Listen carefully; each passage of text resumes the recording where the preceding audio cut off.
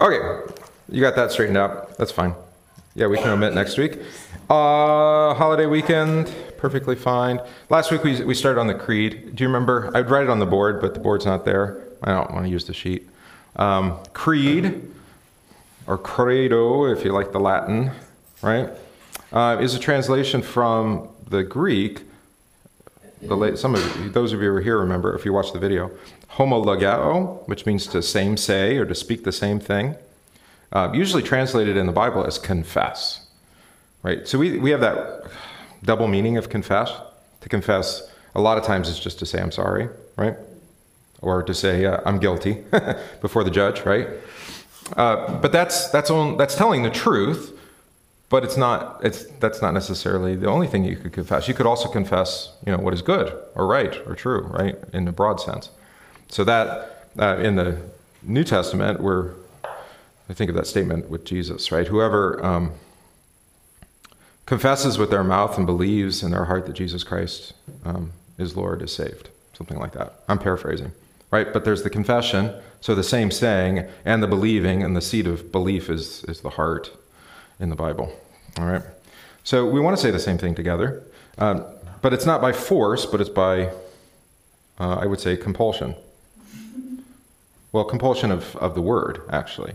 So we're compelled by the word to say what the Bible says. That's what faith is, right? I believe it, so I'm going to say it. It's not always easy to do. Yeah. And we'll talk. That's actually the sermon today.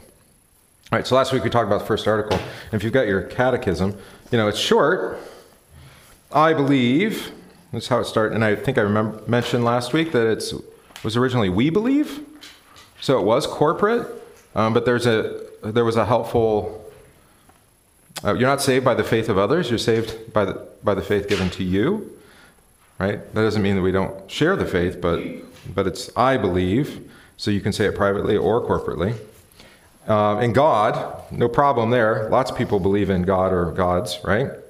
But then the kind of remarkable statement, the Father Almighty, which implies that he has a son, or in your case, you say, I believe he's my father, so that means I'm his child. Of course, we talked about how that becomes so. And actually, you have to get to the third article for that, but we'll get to that. Almighty, all-powerful, would be another way to say that, right? Which implies more than kind of the the flying spaghetti monster. You know about this god? These are the Pastafarians. They wear the colander on their head. Oh my gosh, no. Oh, you've never heard of the Pastafarians? That's great. No. I think it's still around. You don't get out much? Well, none of us have heard it, so. They're making fun of religion, is what they're doing, generally speaking, right? Or faith. So Pastafarians, like Rastafarians, which are also weird. That's what I thought it would be. Sorry. Yeah. And then I guess Rastafarian's hair kind of looks like pasta. Anyway, and then the colander, of course. So you wear like religious apparel, and for them it's a colander. And then, of course, their god is the flying spaghetti monster, I think. Something like that. There is a flying spaghetti monster? No, there isn't. But what they're... Do they believe? Not really, any more than people... Making fun of people who like to believe in religion is so much fun, so they have to make up their own ridiculous one. Right, but it's helpful because belief always has an object, right? So we don't just have faith, but we have faith in someone or something, right? It's where we put our fear, love, and trust in the first commandment way. And so what they're pointing out is that for some people, religion is just kind of, it's just like gives them sense of meaning or purpose, but not because it actually has any goal or purpose in and of itself. It's just like, well, there's a higher power, so that means everything that's happening has a purpose or a reason for happening. So that's the reason for their belief. So it might as well be a flying spaghetti monster because, But that's not what we're saying. One, that he's Father, so there's actually a relationship, an ongoing relationship, not like a lot of parenthood in this world, fathers in this world that, abandon their children or whatever. But actual... It's like the deity concept. Mm-hmm. Yeah, so we're saying there's a lot more than that. Yeah, okay. That's probably... Oh, that's your son. He's okay? Oh, okay. Yeah, we've got books and things if he wants. So it's not just enough to say that you were made, but what we're saying by Almighty is that, and Father together, is that He not only has begotten us, He's given us new birth, and that's through baptism, but that He's also, there's the ongoing care of not only us, but all creation. So it's not just like He created things and then, but he actually has an ongoing relationship to the whole, not only to us as believers, but also to the whole creation as Almighty. So the purpose or the meaning is actually revealed to us in His Word. He tells us why He made us, and He tells us why He gives us faith. I mean, it's not this abstract idea that there's meaning or purpose. Because actually, I think if you were, I don't know, I look at the world and I'm like, it seems kind of arbitrary and capricious, and things just happen, and there's often no sense or reason to it, right? Like, why the tornado there, or why this person gets cancer, or whatever it is, right? I mean, it doesn't actually seem to have meaning and purpose. So abstract God, no. And then, of course, maker of heaven and earth is another way of saying that He has that ongoing character. It's not just the divine watchmaker is kind of a theory from 200 years ago that really took off. Is the idea that there was a God who set it in motion, like caused the Big Bang, right? But then stepped away, and now it's just ongoing processes that He put in place, or he or she or whatever but they just kind of ongoing, and that's evolution, right? It's like that's a mechanical process that maybe even like a law of nature. So even the most radical, like atheist almost, but agnostic, will say there does seem to be order and law, and the sun keeps rising and the earth keeps spinning, and the speed of gravity remains constant for the most part. And so why is there all this like regularity if it were truly just a chaotic universe? Right. So even that'll lead people to kind of an agnosticism. Say, well, it seems to be there was a creator, but I don't know if there is one now. Right. So that was the first article. But as I said, Father, you can't call God Father unless He has a son, or sons or daughters. Right. And the creed is leading you right into the second article, which is the next page, page 12 in your catechism, if you got it, or whatever page it is. I believe, and actually usually we just say and in Jesus Christ, right? His only Son, so the Father's only Son, our Lord, all right, so we're going to have to define what that means, who was conceived by the Holy Spirit, which is already a remarkable statement, born of the Virgin Mary. That's problematic, right? Why? These are not natural things. They are natural, but they're also unnatural. Okay? Was crucified, past tense, died and was buried. He descended into hell, which is a little controversial, but not too much. We can talk about that if you want. The third day, He rose again from the dead. He ascended into heaven, which is, we're in the season of Ascension Tide at the moment, one Sunday, and sits at the right hand of God the Father Almighty. From thence, and we leave the old King James there for some reason. I don't know why. We translate everything else to be like modern English, but then we leave from thence. We do the same thing in the Lord's Prayer, right? Our Father who art in heaven. It's like, what? In the hymnal, I think they give you two versions, actually. One that's modern English. Nobody wants to use that. No, don't use that. Say. My Lutheran friend was asking which version we do. Oh, yeah? I was like, oh, we're old school. Yeah, we're old school. I didn't even know there was a new one, so... Well, yeah, I mean, it's just a translation. Where's the hymn? There's no hymnal in here. Oh, this was the hymnal that introduced it, so it's probably in here. This is back when the church was trying to move in the more progressive direction, for better or for worse. Where do they put the Lord's Prayer in here? I really like the new one. That's it in the front. Oh, yeah, in the back cover? Yeah. You just get it right there. There's probably, you think there's a Lord's Prayer in here somewhere? Oh yeah, they give you two columns in this one. So it was our Father in heaven, hallowed be, it's still hallowed. Hallowed be your name, your kingdom come, your will be done, you see, instead of thy, on earth as in heaven. Give us today our daily bread, not this day, but today. Forgive us our sins instead of trespasses, as we forgive those who sin against us. That's fine. Lead us not into temptation, but deliver us from evil. But it's our Father in heaven. I think I have heard that, actually. Yeah, that's fine. It's just translation. But Luther reminds us at the beginning of the small catechism, the preface, which I think in this copy, oh, it's actually at the front in this copy. In the synodical catechisms, it's at the back. It doesn't make any sense. Why would you put a preface at the back? But there's a line in here. Let me see if I can find it, because it's to this point. Oh yeah, the last paragraph. It says, second, after they have well memorized the text of the catechism, then explain the meaning so that they understand what they're saying. So first we teach the words, then we explain what the words mean. First you learn the words, and then you learn what they mean. It's just like anything, right? Do so again with the help of the charts or some other brief uniform method of your choosing. Adhere to it and do not change a single syllable, as said above concerning the text, taking your time with it. So you must say it above somewhere too. Don't change the words. I don't know where he said that. I always point this out to people because in 1986, they released a new edition of the Catechism that changed the words. And then it drives me crazy because I learned it both ways. It's like, is it bear false witness or give false testimony? I can't remember which one it is. See, I confused the two right there. That was a joke, but it's kind of an inside joke for Barb, I suppose, and Marla. Because it's bear false witness and give false testimony. But yeah, anyway. That's the 8th commandment. All right, question? We can go back to the 2nd commandment. No, I was thinking of you. Oh, that's fine. I'm used to it. All right, so from thence. All right, that is from the right hand of the Father, he will come again.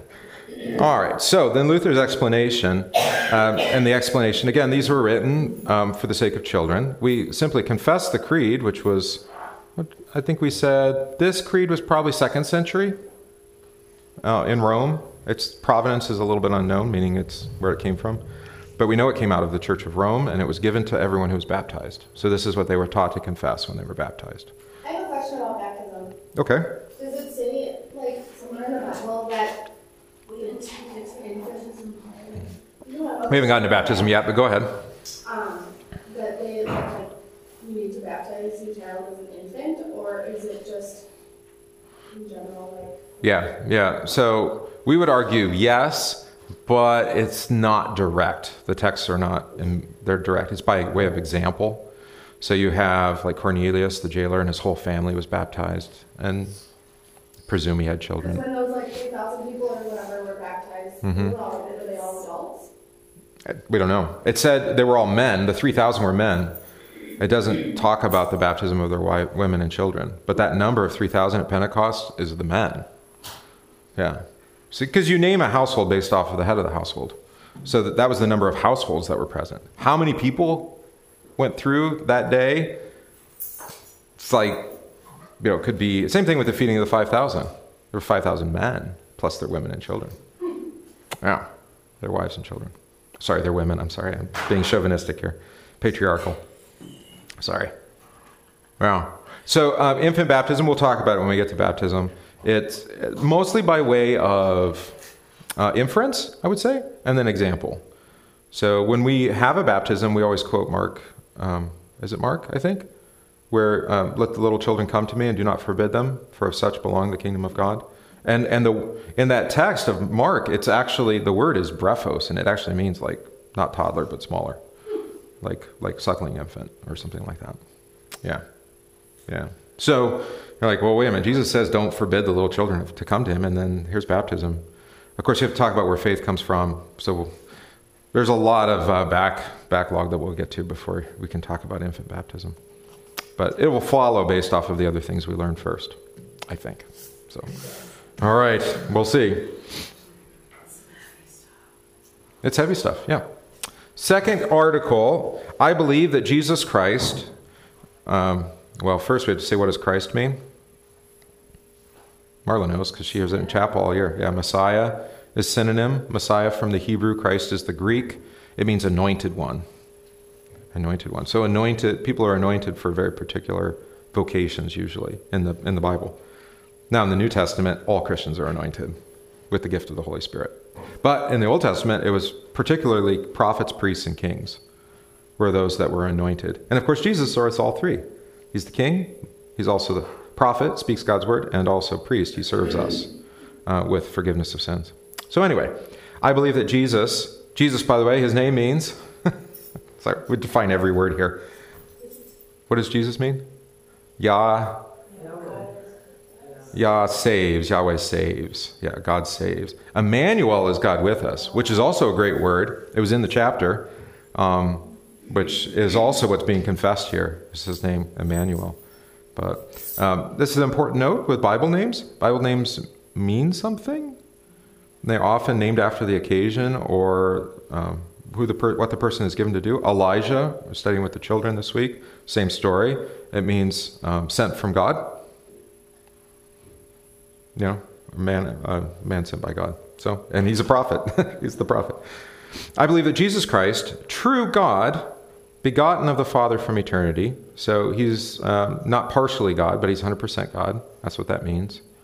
There are people that have thought, even today, Jehovah's Witnesses are like this, is that he's kind of God and kind of man, kind of 50-50, or sometimes God, sometimes man. There's that too, where there's like depends on which hat he puts on. Yeah. Whereas we would confess he has two natures, and he's both at the same time, and they're joined, inseparably joined now in the incarnation, meaning when he takes on flesh. All right, so begotten of the Father, not born, but begotten. That's a technical term. I know. They're very careful with the creed. Begotten means that he comes from the Father, but he's not born in the natural way. He doesn't come from the Father in the natural way. He's always been with the Father. He's always been of the Father. But there wasn't a beginning or an end. So it's different than being born, where there's a clear beginning, right? Where you're conceived. Yeah. The word there is monogenes. Geneo is the Greek, so that doesn't help you at all, does it? No. It's related to the word Genesis, that he has his Genesis in the Father, but not with beginning. So figure that out. Does it make sense? That doesn't have to make sense. It's what the Bible says about him. It doesn't matter. It's a sacrament. What's that? It's a mystery. Yeah, it's mystery. That's correct. That's correct. And this is important to note with the creed. I mean, why teach the children the creed? Well, Do you find a definition? And that is like give rise to about. So that makes sense. Yeah. What you're saying. Yeah. Yeah, I mean, you can only know Jesus. You can only know actually, Jesus does it the other way. You can only know the Father through him. The only way to know God as Father is through the Son, Jesus. What he says in John 14-16.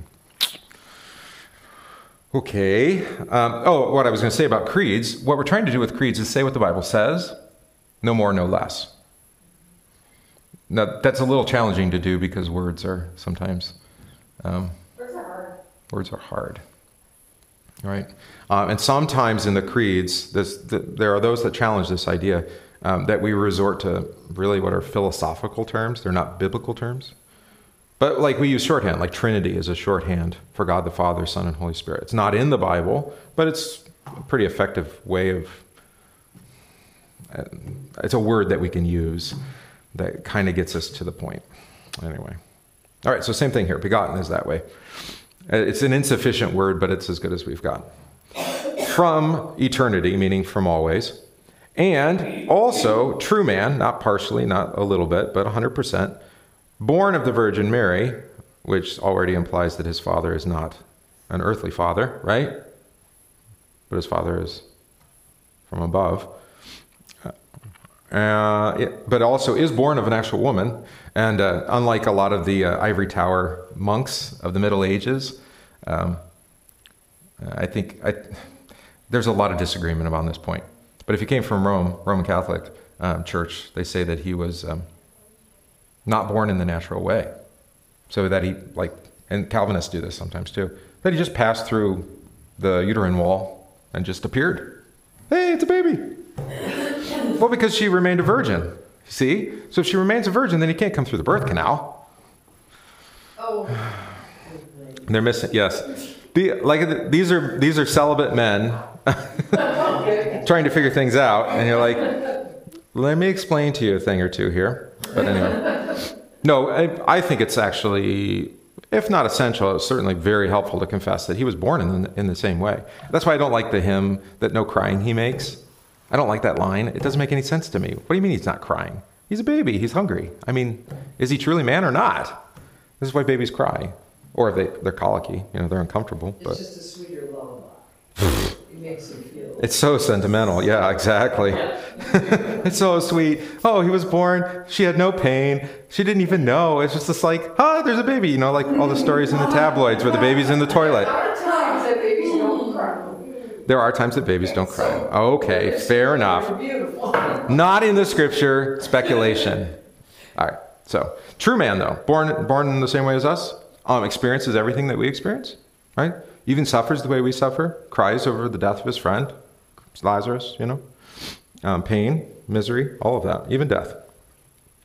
But then it says, is my Lord. And that's really what Luther thinks is the emphasis of that first clause. And what does it mean that he's the Lord? What is a Lord? Ruler. Yeah, ruler, master, I guess you could say. What's that? Above you? Above you. I mean, And I think you have to remember that in the Old Testament, God is often called Lord, or Adonai in Hebrew. But they also use the word Adonai to substitute for the divine name. The Yahweh is how we say it as Protestant people. But, the divine name, the four-letter name that they never pronounced, instead of pronouncing the name that was given to Moses at the burning bush, they substituted in Adonai. So they would read YHWH in transliterated, and they would just say Adonai. And so when I pointed this out, I think, to you before, maybe not. In the English Bibles, when you see Lord in all caps, that's what's happening there. It's Lord being substituted for the divine name. So even modern translations try to keep the tradition, I guess, of let's not pronounce because the name's not pronounceable. It never had vowels put in. It was only consonants. Okay. Yeah. And then the vowels were added by 19th century, I think. Maybe it was 18th. Protestant people said, we should be able to pronounce the name. So then they took the vowels from Adonai and they put it into the Yahweh, and they created up this Yahweh thing. All right. So now you know. Thanks, because You never knew? I'm not sure that I ever knew. Yeah. Yeah, so when you see it in translation and it's all cap, Lord, that's the YHWH word. Or Yoda, hate.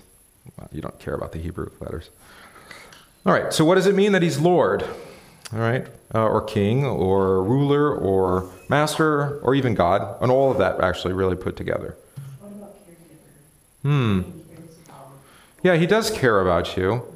I think caregiver probably is a better word assigned to the Spirit, because he calls the Spirit the Paraclete, the Comforter. So how does he care for us? By his Spirit today in his church, through his word, sacrament. Yeah, so he does care for us, but that care is extended through his Spirit. And by the way, when we talk about Father, Son, and Spirit, we talked about this last week, I think, we separate the persons, or we distinguish the persons, but we don't want to separate them. It's like we distinguish between church and state, but they're not separate. There's always both. Right? They're distinguished as far as their role goes, but actually we confess from the scripture they're both given by God, and they're both for our good. Right? Which is a hard thing to believe sometimes when the state is the way it is. Or sometimes when the church is the way it is. It's hard to believe as well. Same thing with Father, Son, and Holy Spirit. They're distinct, and yet they're not separate. It's one God. He's one God. Again, just saying what the Bible says. Makes a lot of sense? Not particularly. We do try to diagram these, and I'd show you on the board, but now I'm just lazy and I don't even want to use it, now that I went and found that in the workroom. You'll see it with the triangle, and then sometimes there's intersecting circles on top of the triangle. Right? I think that's on our green pyramids, so you'll see it all summer for the most part. All right? So you've got each circle representing a person, but it's like the Venn diagram, right? And then, but there's a triangle because they're distinct, but they're also, I don't know. Yeah, shamrock, with St. Patrick is another. He liked to think of, the three-leaf clover. It's one clover, but it has three leaves, that kind of thing. The apple one really bothers me, but yeah, but it's the same idea. Three distinct, parts, but yet one apple. All right. I think it's less distinguishable than an apple, actually, but that's another story. All right. Who has redeemed me? This is how he's Lord. By redeeming me. Which, what does it mean to be redeemed? We have to go through every word. Where are we? We're in the second paragraph of the explanation. What is redemption? We still use that word very rarely. But if you get a gift card, right? No? Or coupon. Or a coupon. Do people coupon still? I don't know. Okay, well, you all would know. Look at me. I don't go for the deals. I don't shop. I was just gonna ask, are you the one that does the shopping? No, not mostly. Redemption is to take something that has. How do you want to define this? Actually, I was going to say take It some, has value, and then but only when what? When only it's- when you give it to somebody to Mhm. get something. Yeah. So the background for redemption, like the first story in the Bible that really illustrates it and uses the word, is the story of Ruth. So you know Ruth Yeah. and her mother-in-law Naomi, right? They're back in Bethlehem. That's my favorite. It's a nice name. We had a cat named Ruth. She died. She was our first pet. It's a great story. I mean, that's the whole story. 12 years, 14 years, whatever it was. So Ruth and Naomi are both widows, and they're in Bethlehem. But because they're widows and they have no husband, Naomi's property that belonged, well, it's not Naomi's property, the property that belonged to her husband, what was her husband's name? Elimelech? No. I just lost Naomi's husband's name. He's dead. He's dead. Sorry. He is in the story, but at the very beginning he dies right away. Then her two sons die, because normally inheritance goes to the sons, right? Firstborn and then secondborn, or both, actually. And then, but they're dead too. And so it leaves, so there's a widow, and then her daughters-in-law who are both widows as well. And the one goes back home to Moab, and then Ruth goes with Naomi back to Bethlehem because she says, I'm going to be with you. Now, being a single woman in that world is not only dangerous, but you're left all alone. This is why the Bible is so concerned about widows and orphans. Orphans is obvious, they have no parents. But widows, because they have no husband or son, generally. And so they would resort to the manners of making money that women do when, I guess. I mean, there's not a lot that they could do. They'd either be a beggar or sell themselves into slavery of any sort. So this is a big problem. But Boaz, interesting story, right, sees Ruth gleaning in the field. This is what they would do, because they were commanded to leave the edges of the field, like whatever grain falls to the ground, just leave it, so that the poor, the widows, the orphans, and the other poor would come and could pick up from that and have food. So this was part of God's command for his people. Their way of helping the poor. Mm-hmm. Yeah. You just leave some for the poor. Let them do the work. Well, they still do the work, yeah, which is actually better than welfare. Yeah, obviously. Work requirement. There's a work requirement for that. Yeah. Yeah, you have to cook at it. You have to cook at it. You don't just get stamps. You don't just get stamps. Or now it's just a debit card. Yeah, it's just a debit card. Right? Yeah, now it's... Boaz sees her, has compassion on her, and apparently she's attractive too. Well, she's exotic. She's from Moab. So, exotic women are always attractive, I suppose, to those Jewish men. It happens repeatedly in the Bible. And eventually he wants to bring her into his home, along with Naomi, which all of this is like not common. The problem is in the story is that the nearest kinsman or family member to the deceased husband, whose name is, Naomi's husband. Let's just look it up for you. The nearest kinsman to that person does not... Initially, when Boaz comes before the council, the elders, and says, there's this property that's been left fallow because there's nobody to inherit it, they don't just steal it. It's left fallow. And he confronts the guy who would be the next in line. He said, do you want it? And he's like, yeah, I want the land. And he's like, by the way, if you get the land, you also get Naomi and Ruth.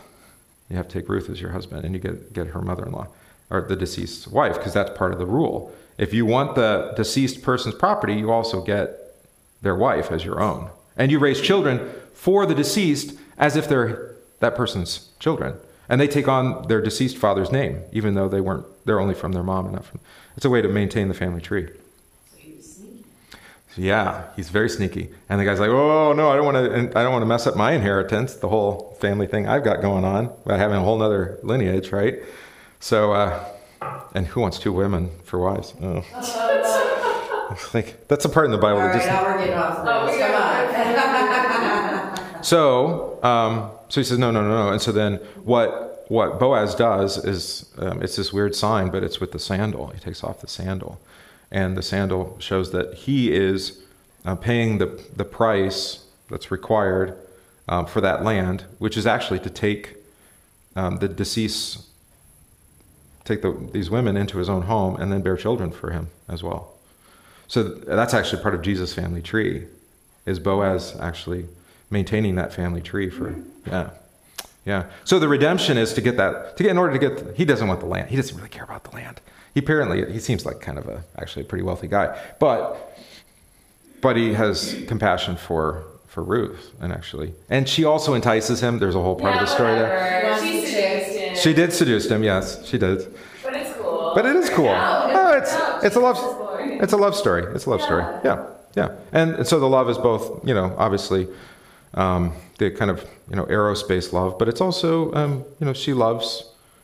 He has compassion for them as well, right? So then when he dies, would then her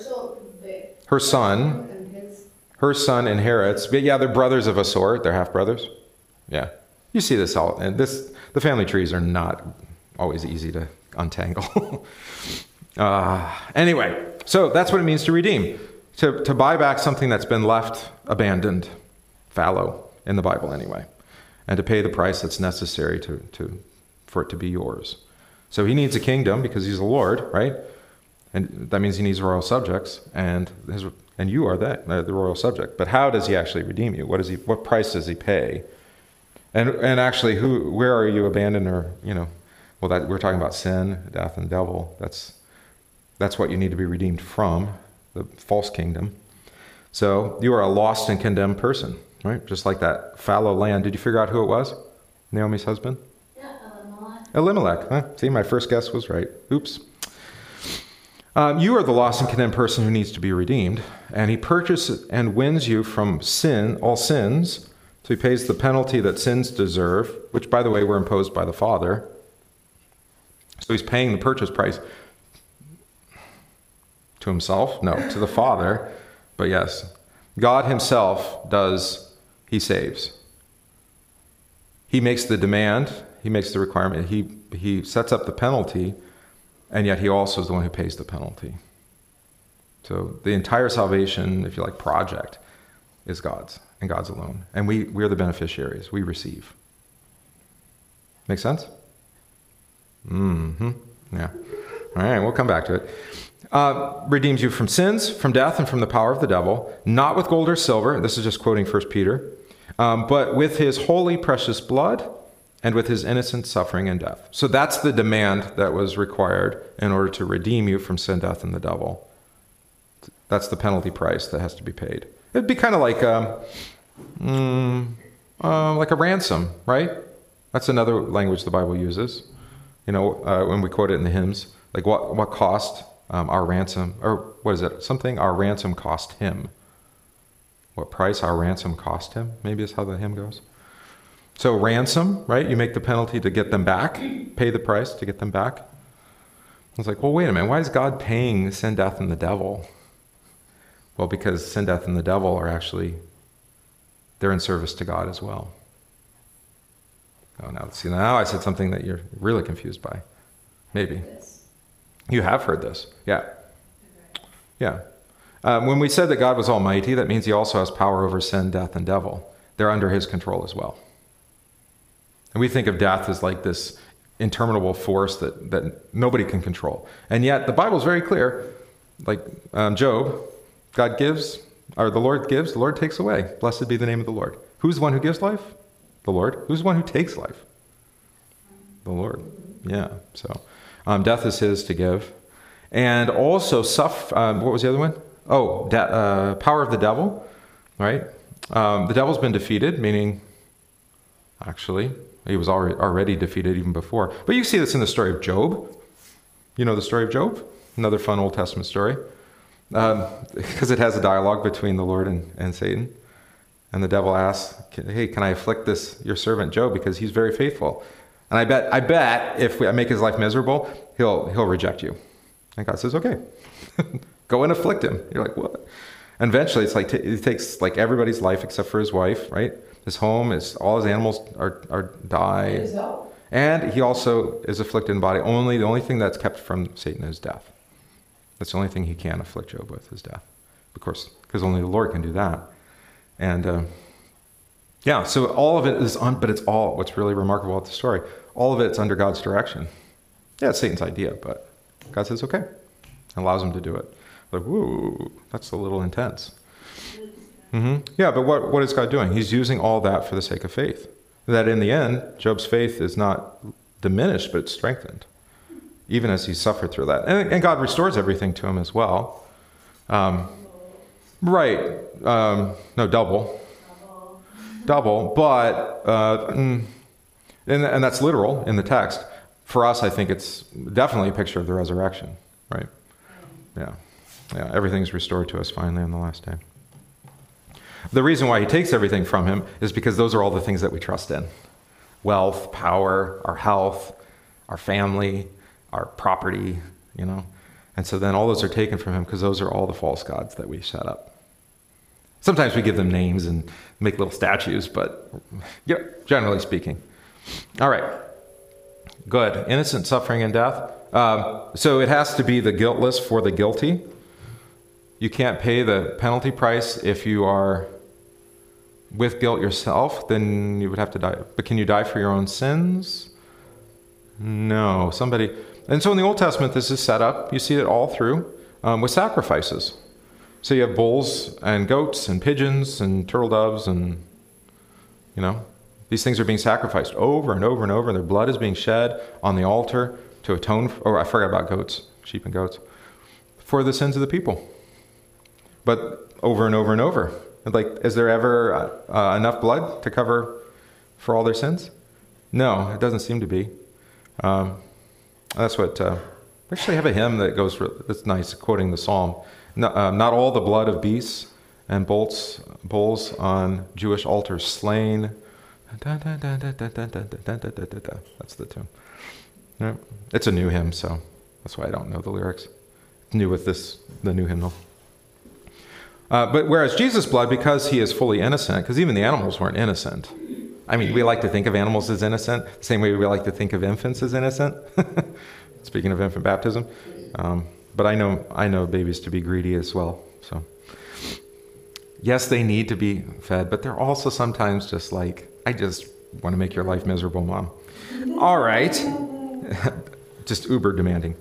Right? And so what's the purpose of his redeeming? That last paragraph, that I may be his own, right? So it's for your benefit. It's not just for some abstract idea. Oh, look at, Jesus does this great sacrifice. So now we all need to make sacrifices like Jesus did. No, that's not what it's about.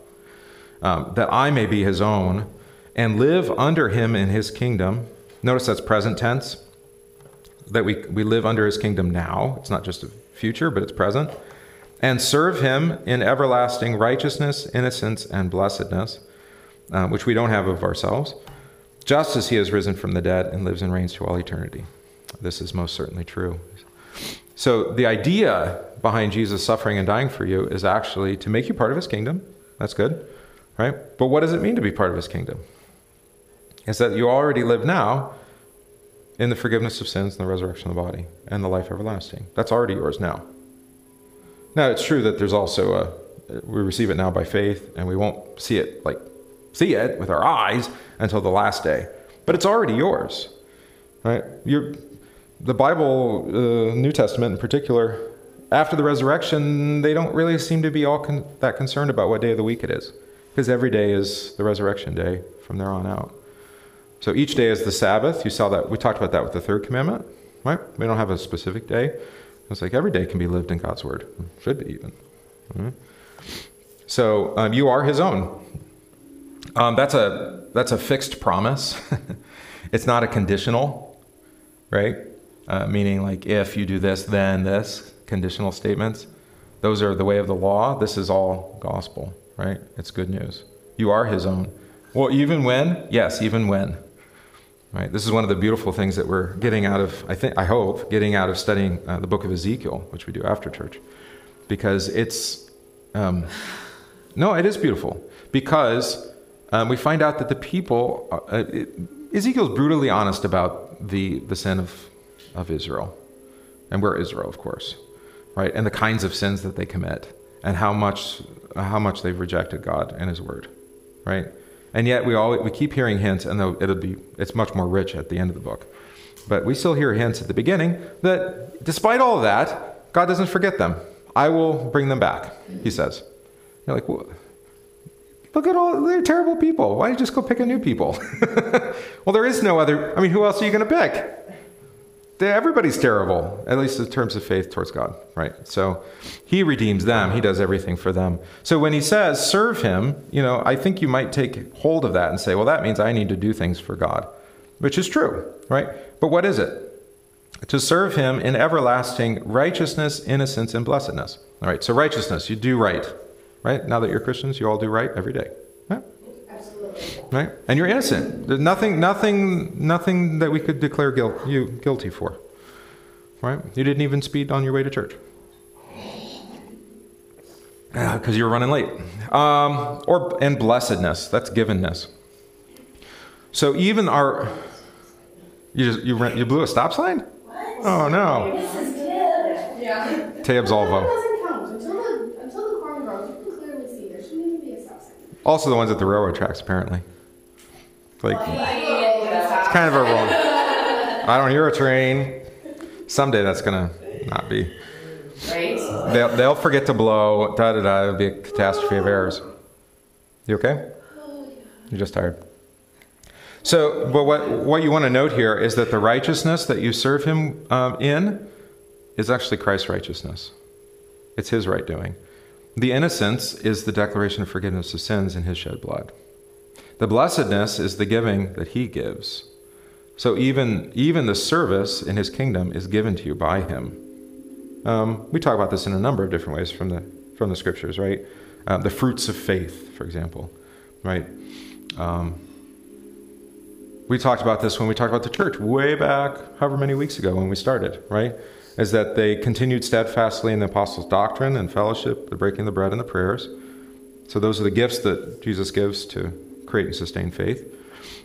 But then they also then collected, from their surplus and distributed to those who had need, right? They showed love for one another, charity, which is a fruit then, we would say, from receiving from Jesus forgiveness. Then they also lived in a life of forgiveness, a life of love for one another, as Jesus had loved them. But that's givenness, that's blessedness. That's another way of saying givenness. I use givenness because people hear blessed and they're like, I don't know what blessed means. It means to be given to. Yeah. Yeah. There's a place in the Bible that says that God has prepared works for you to do. Yeah, Ephesians 2, verse 10. So then, to quote it. Yeah. so then we should be looking for or doing Yeah. his will all the time. Yeah. To serve him.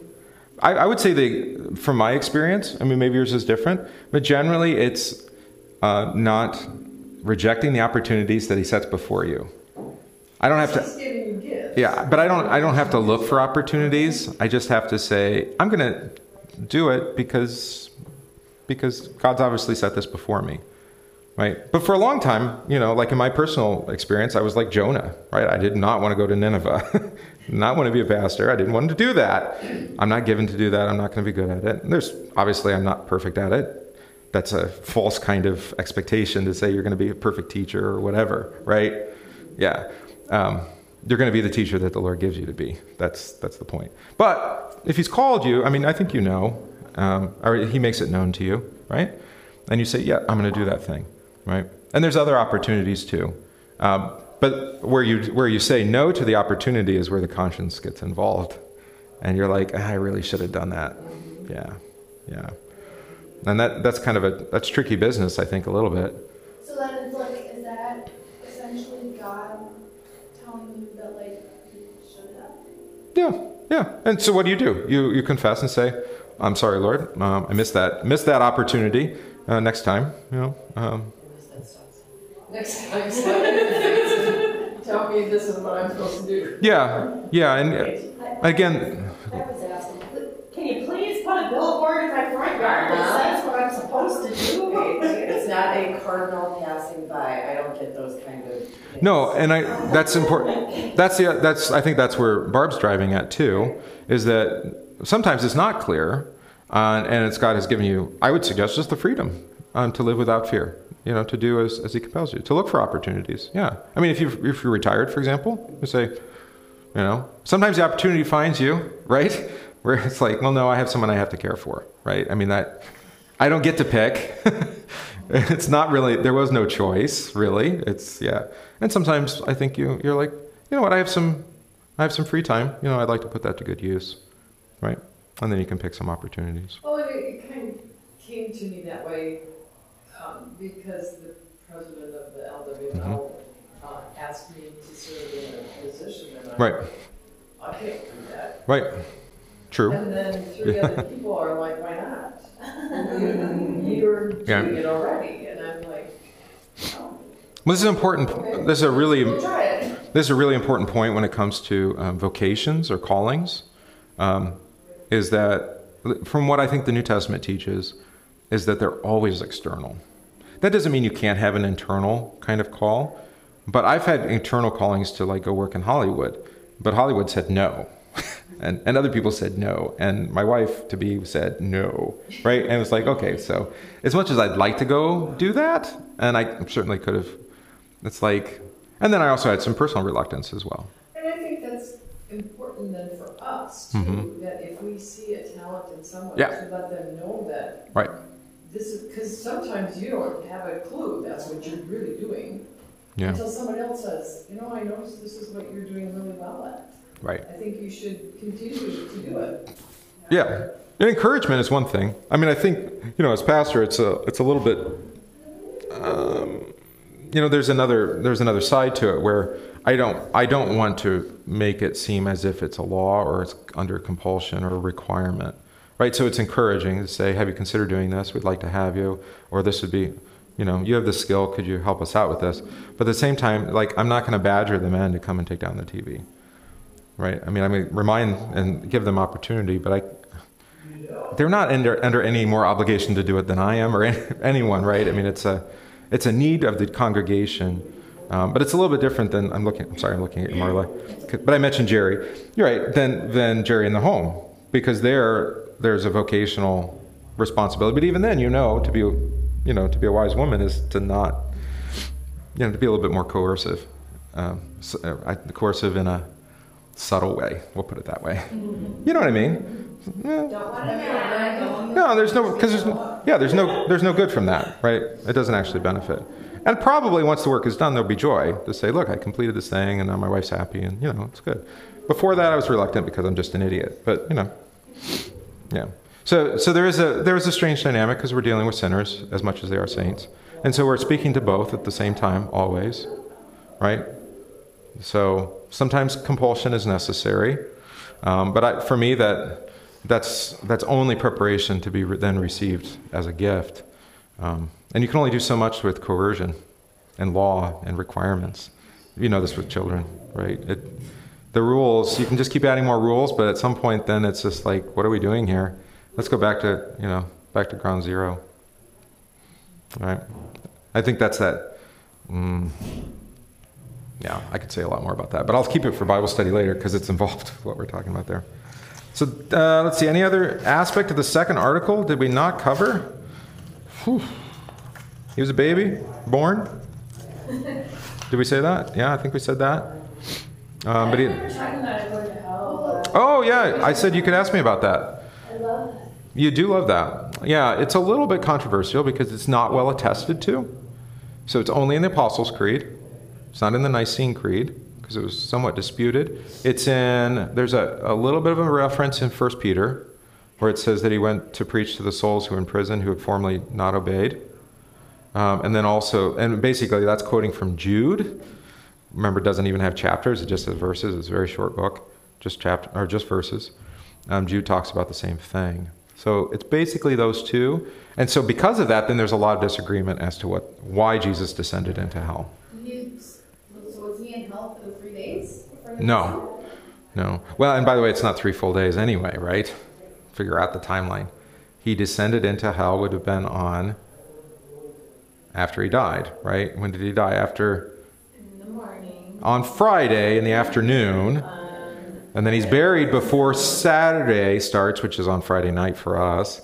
So then sometime during that Saturday, if you like, he's doing the descending thing, and he's rising before sunrise on Sunday, which begins on sunset on Saturday. So it's on the 3rd day, not after 72 hours. Sometimes people get confused about that. So it's worth pointing out. Sometime in there. It doesn't really matter. It is attested to by the apostle, right? By Peter. And 1 Peter is canonical. Nobody's disputed whether that book belongs in the Bible. So we're just saying what Peter says, but the way Peter presents it is Jesus is going with it's usually pictured this way in art. He's going with his battle banner, right? The standard, and he's going to declare, I've won, I've defeated sin, death, and devil. But of course the problem is he's going to declare that to those who disobeyed, which is so then there are some that call this the harrowing of hell, where he goes to hell and he brings out, he says, I forgive you too, and he brings them out because they didn't know Jesus. Yeah. So there's always a problem with speculation. You like the idea, but it's not in the Bible. So we don't want to say that. Yeah, we don't like ideas that aren't in the Bible. We like them, but we don't want to say them. I like to go and say you just went and give the devil the finger or something like that. No, you just went and say, look, I defeated you and all the satanic horde. Yeah, guess what? I was actually God. There is one other aspect to that's important to note, because I mentioned the harrowing of hell, like bringing out the souls in prison. But also there's the opposite, where there's people who say that that's more of his suffering, that his suffering on the cross wasn't sufficient, that he had to go and suffer the pangs of hell as well. Yeah. So was it a suffering if he just doesn't say that he went down to the devil? I mean, I'm just thinking about Jesus as a person dying and going to hell. He would be fine. We actually say his descent is part of his exaltation. It's part of the it belongs with the resurrection, not with the crucifixion. But there are Reformed. They attach the descent into his crucifixion. And they say it's more suffering until the resurrection, right? But again, that's speculative. It's not in the Bible. So thanks for asking about that. Ascension, we'll talk about a little bit today. So we can talk more about that in church.